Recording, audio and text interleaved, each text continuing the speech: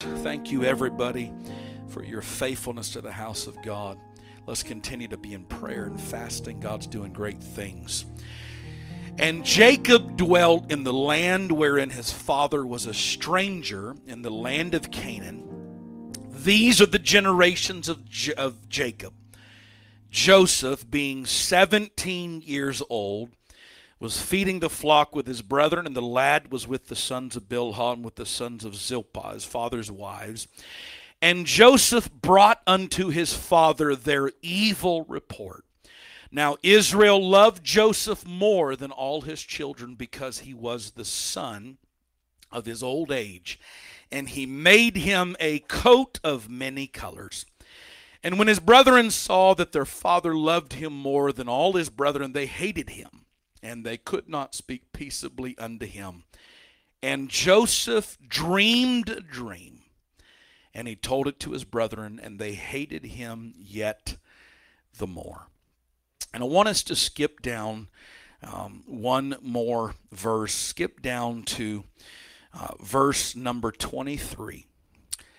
And it came to pass, everybody say, it came to pass, when Joseph was come unto his brethren, that they stripped Joseph out of his coat, the coat of many colors that was on him.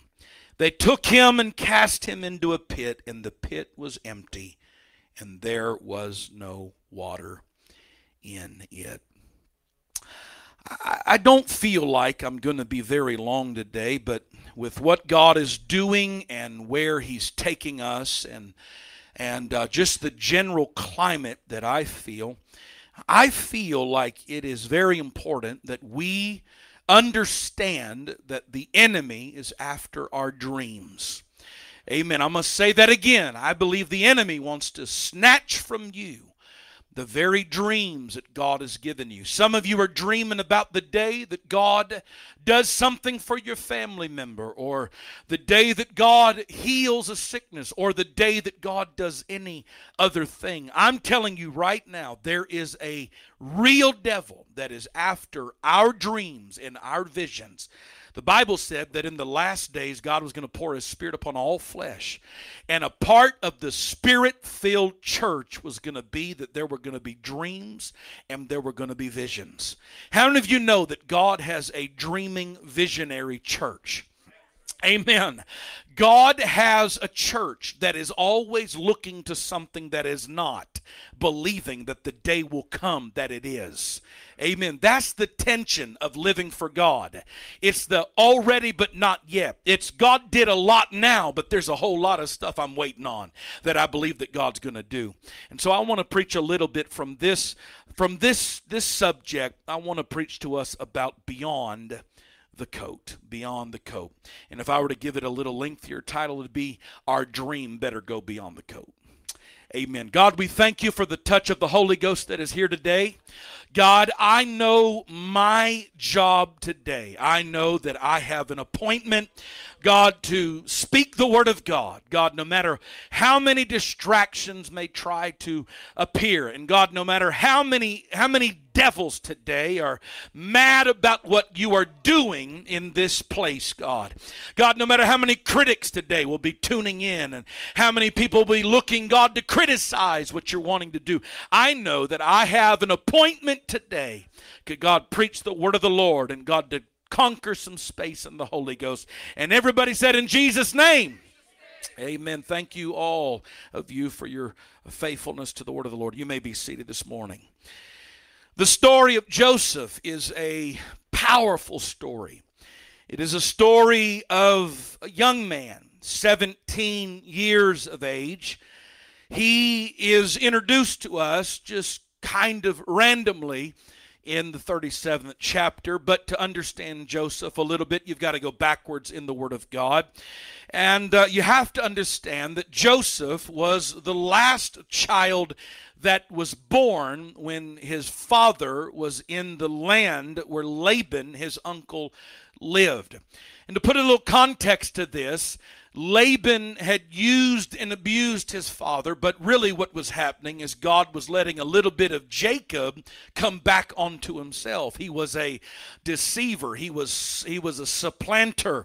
The very name Jacob means heel grabber, and we know that that comes from his wranglings with his brother Esau and his stealing, as it were, although we know divinely it was not stolen, but the stealing of the blessings that was meant to be Esau's according to the custom.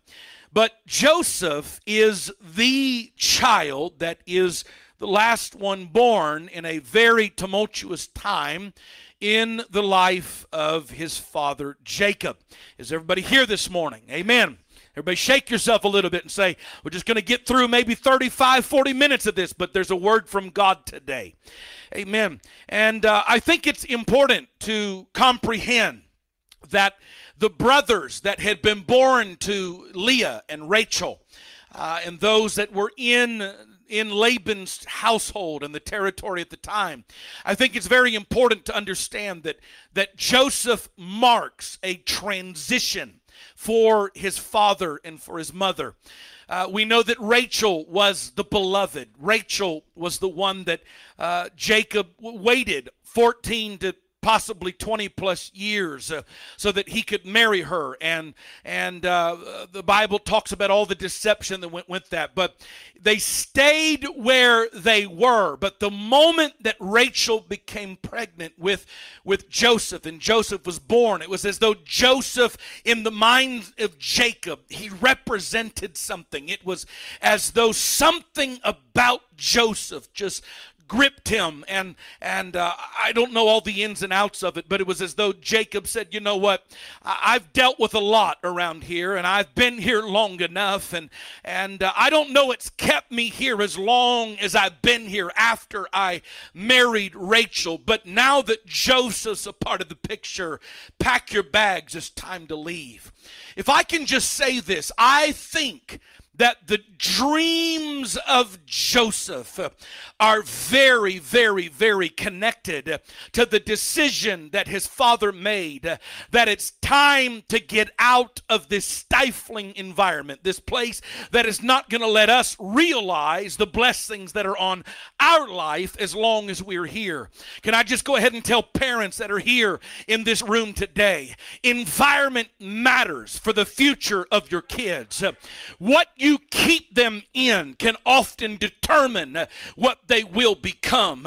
And I'm going to tell you, that's why you've got to make every effort to make sure that your kids are in an environment where they are being plugged into the potential that God wants them to be and that God has for their life.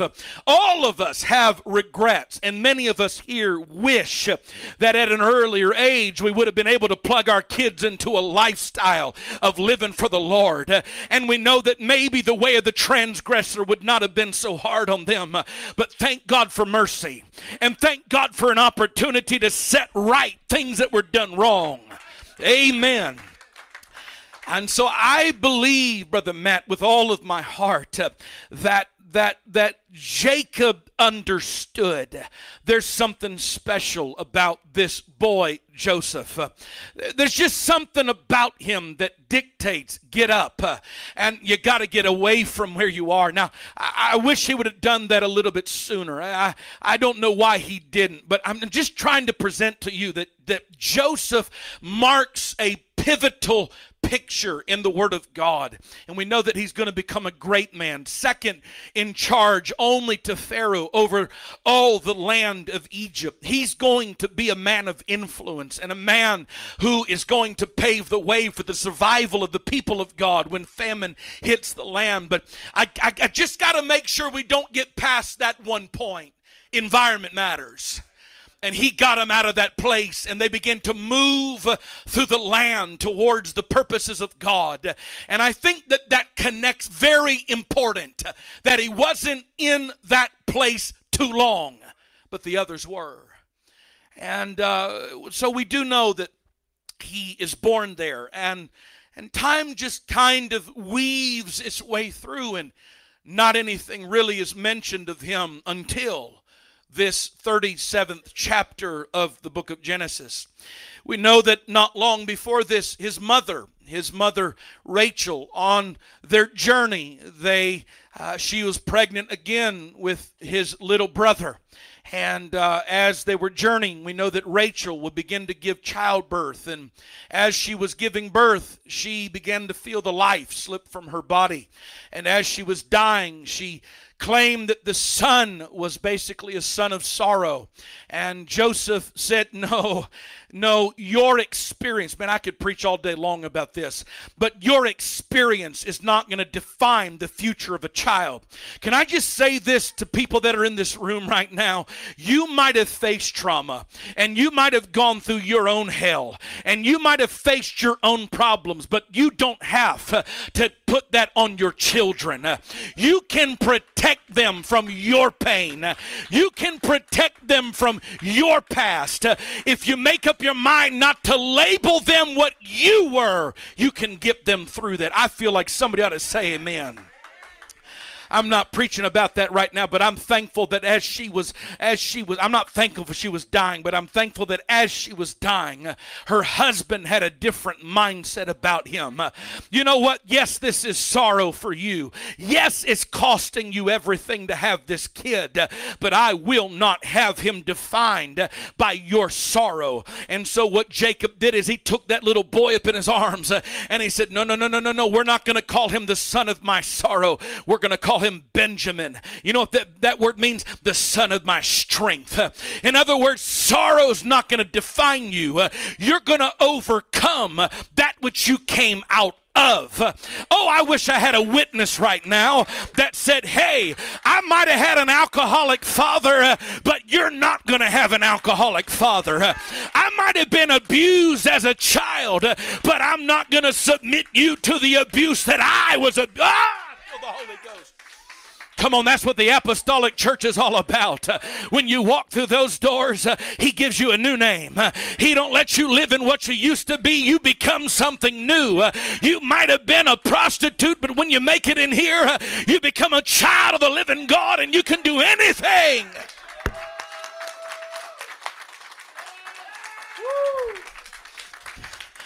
Come on, that's what I love about the church. 5 generations of drug addicts can be disrupted by a 6th generation that finds their way to an altar with Jesus Christ. And what everybody used to be, I'm no longer what they were. Can I just say this? Be seated. Can I just say this because I feel to say it? You might have missed your opportunity with your children, but you hear me, the church is a place where you can affect somebody else's children. You don't quit because maybe you made some mistakes and now it's too late. Understand, there's kids coming in and there's other people in the church. You can do for them what you maybe didn't do for yours. That's the power of the church. I can connect you to hope. Oh, see, I've done a lot of counseling, and I'm not against counseling, but the longer that I counsel, the less I want to do it, and I'll tell you why. Because nothing compares to the transformative power of the Holy Ghost in your life. I'm telling you right now, nomenclature, labels, addiction, prescriptions, none of that's going to do anything in the long run. But when you start talking about Jesus, God can do in a moment. Oh, he can do in a moment what a counselor can't do in 5 years. God, I feel the Holy Ghost. Now, I'm going to clarify so nobody shoots targets at me because I'm a fairly easy target to shoot at. I'm not against counseling. But the main thing needs to be the main thing. And you know what the main thing is? It wasn't a program that got me out of drugs. It was Jesus at an altar. Oh! Hallelujah. My God, I think every day how thankful I am for a preacher that preached truth, that led me to an altar. It wasn't 5 weeks of preaching. It was one message about 1 hour long, and it convicted my spirit, got me up from where I was, and I said, man, I was going to go check everywhere else out for help, but I think I'll go talk to Jesus first. And I'm going to tell you, like that, never had a trouble again with crystal meth.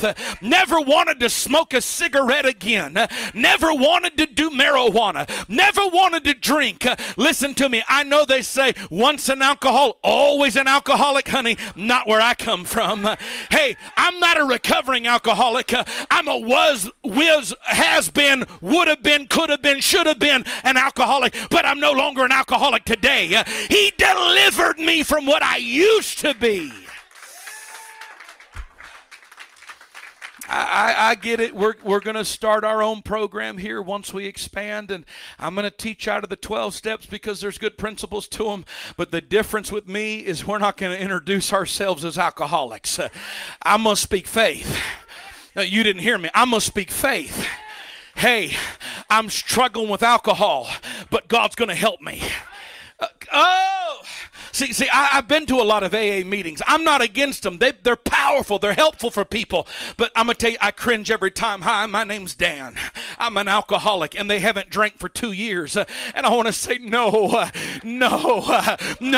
Don't claim to be what you're no longer. Just say, I used to be, but I'm not anymore.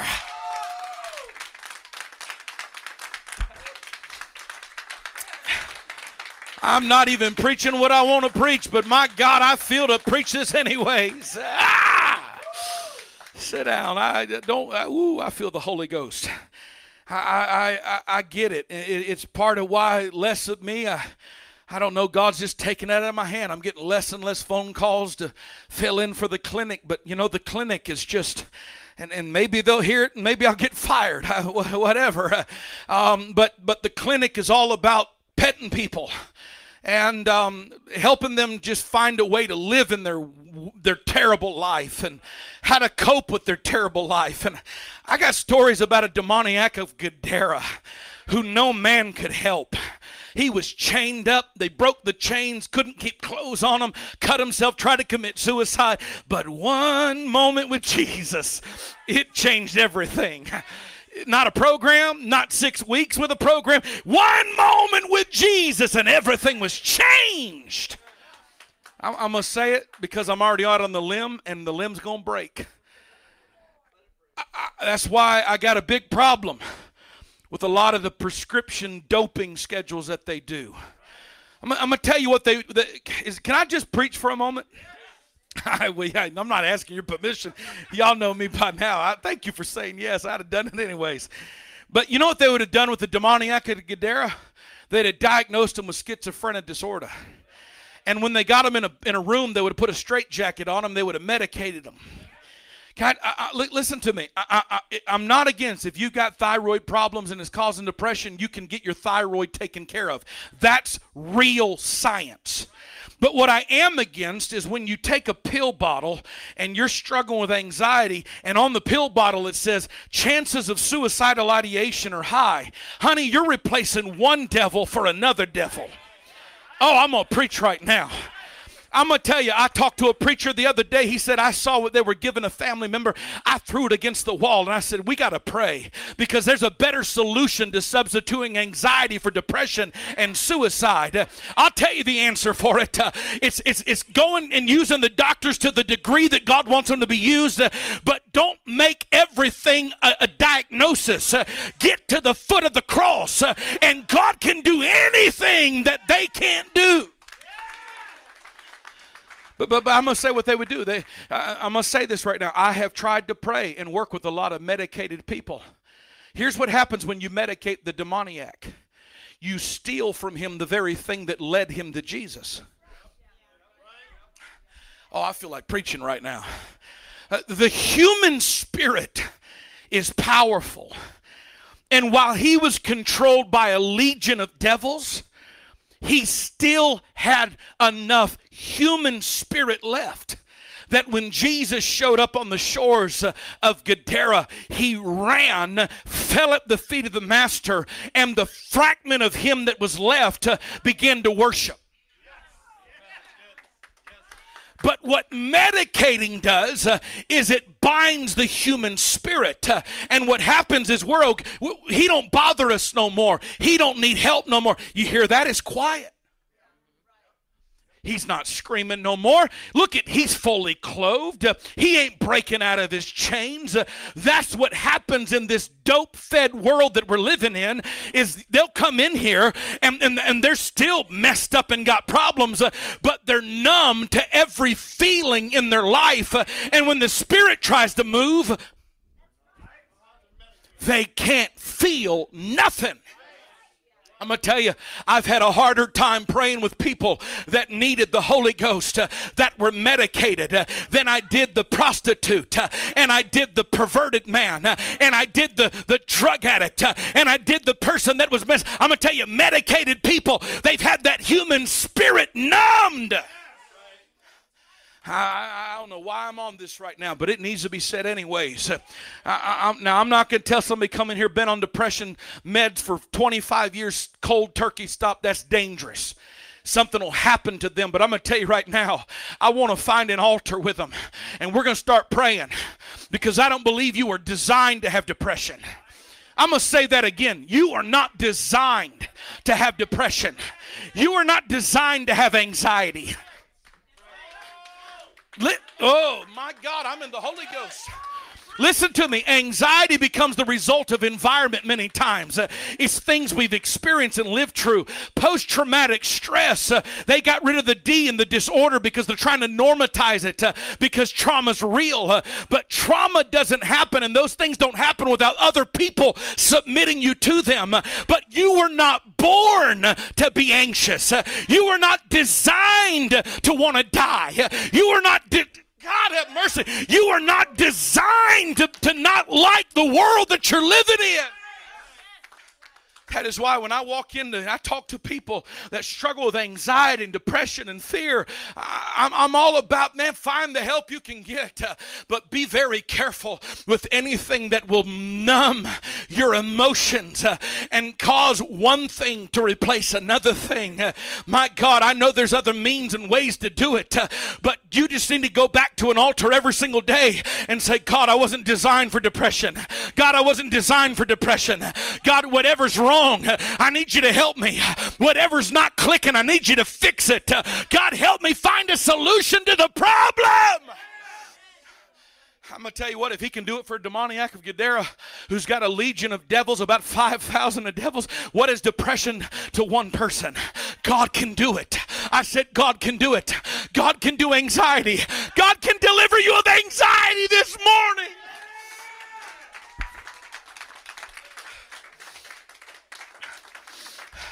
You want to know why people are moving towards the doctors and the philosophers and all them today? It's because religion is not giving them a demonstration anymore.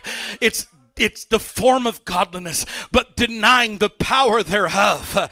We talk about a Jesus that does miracles, but we never promote miracles. We talk about a Jesus that can heal, but we never promote a healing Jesus. We're good to tell the stories, but honey, stories ain't going to change you. You got to get in the book, in the pages. You can become Bartimaeus. You can become the demoniac of Gadara at the foot of Jesus. You can become the answer and not part of the problem. God, would you clap your hands to the Lord? Hallelujah. I know why I've been fighting all this morning. There were people that were going to be here that needed to hear, you are not designed to live the rest of your life this way. Oh, come on, the devil, I don't know who I'm talking to right now, but the devil's been trying to tell you this is it, man. This is how it's always going to be. You might as well accept it. You're a you're a failure. You're no good. You're going to struggle the rest of your life with depression and anxiety. Well, I need Antioch right now to say, no, that is not true. It's not what,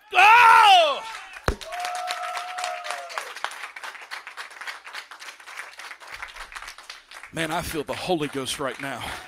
I said I feel the Holy Ghost right now.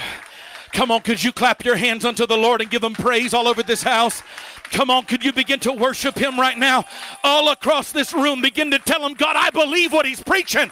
I believe what he's preaching. Come on, somebody, you don't have to shout it. You can whisper it. Just say, I believe. Come on, somebody say, I believe. Hey, I know some of you are tired, but God's trying to help somebody.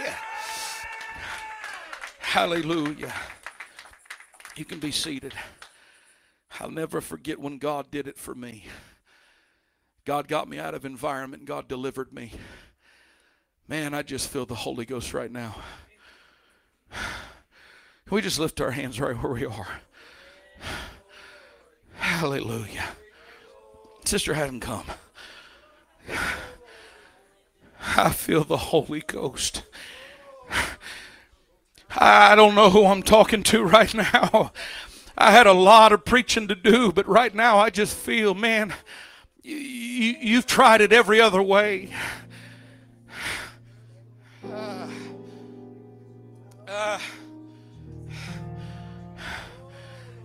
Come on, this don't have to define you.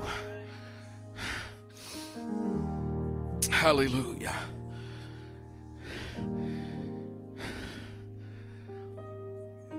Let me get where I'm going. I'm finishing up. If at all possible, I mean, I'm going to tell you right now, the enemy's going to try to distract some of us. I'm just telling you, I'm in the Holy Ghost right now. I've been praying for some of you. I've been saying, God, you got to conquer this in their life.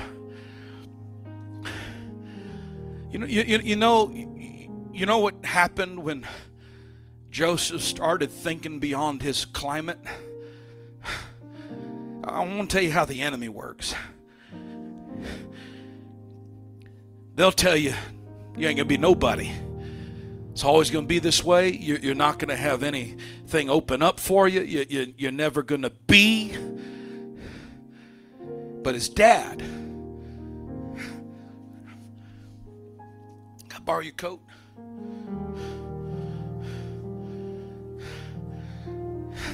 See, Jacob made a lot of mistakes, but he got it right here.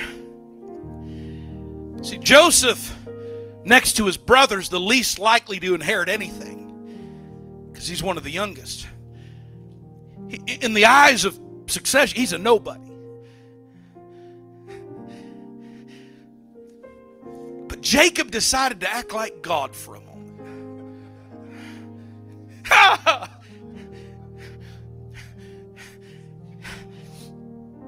And I don't know, have you ever seen a man sow? A couple times, but he went to sowing.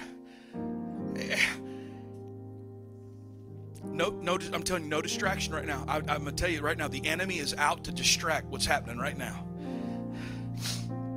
And he knows what his son goes through laying down on the pillow of every night. Who am I? I'll never be nobody. I got all my problems. I just who I'm always going to be. But Daddy got to work. Mom's dead. Disappointment in Joseph's life. Doesn't even have a mama to hold his hand and help him. Everybody else does. He's just alone. He's gone through things none of his other brothers have been through. I'm going to tell you right now, experiences are real. And there's some people walk in here, you're right. Nobody would ever understand what you've been through. You are right. We won't. But he does. Woo, man, God is here.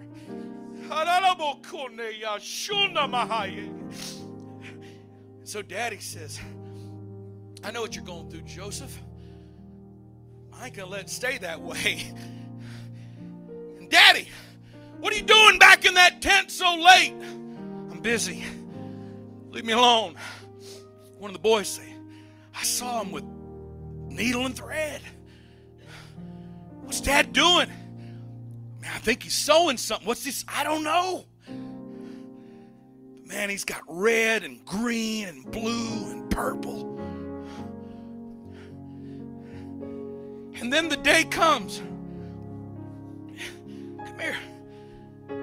He takes that nobody of a son, and in front of the haters, because that's what your father will do, he says, I want to see if this fits. And man, it's beautiful. See if it'll button. Oh, man. Now, I want everybody to hear me right now. Do you know what the coat of many colors represented in those days? Royalty.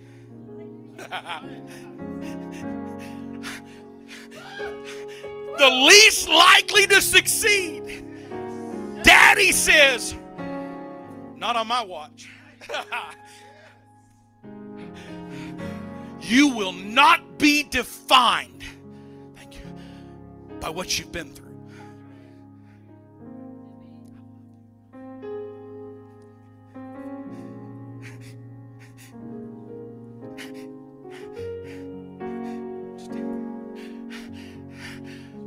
Nobody, just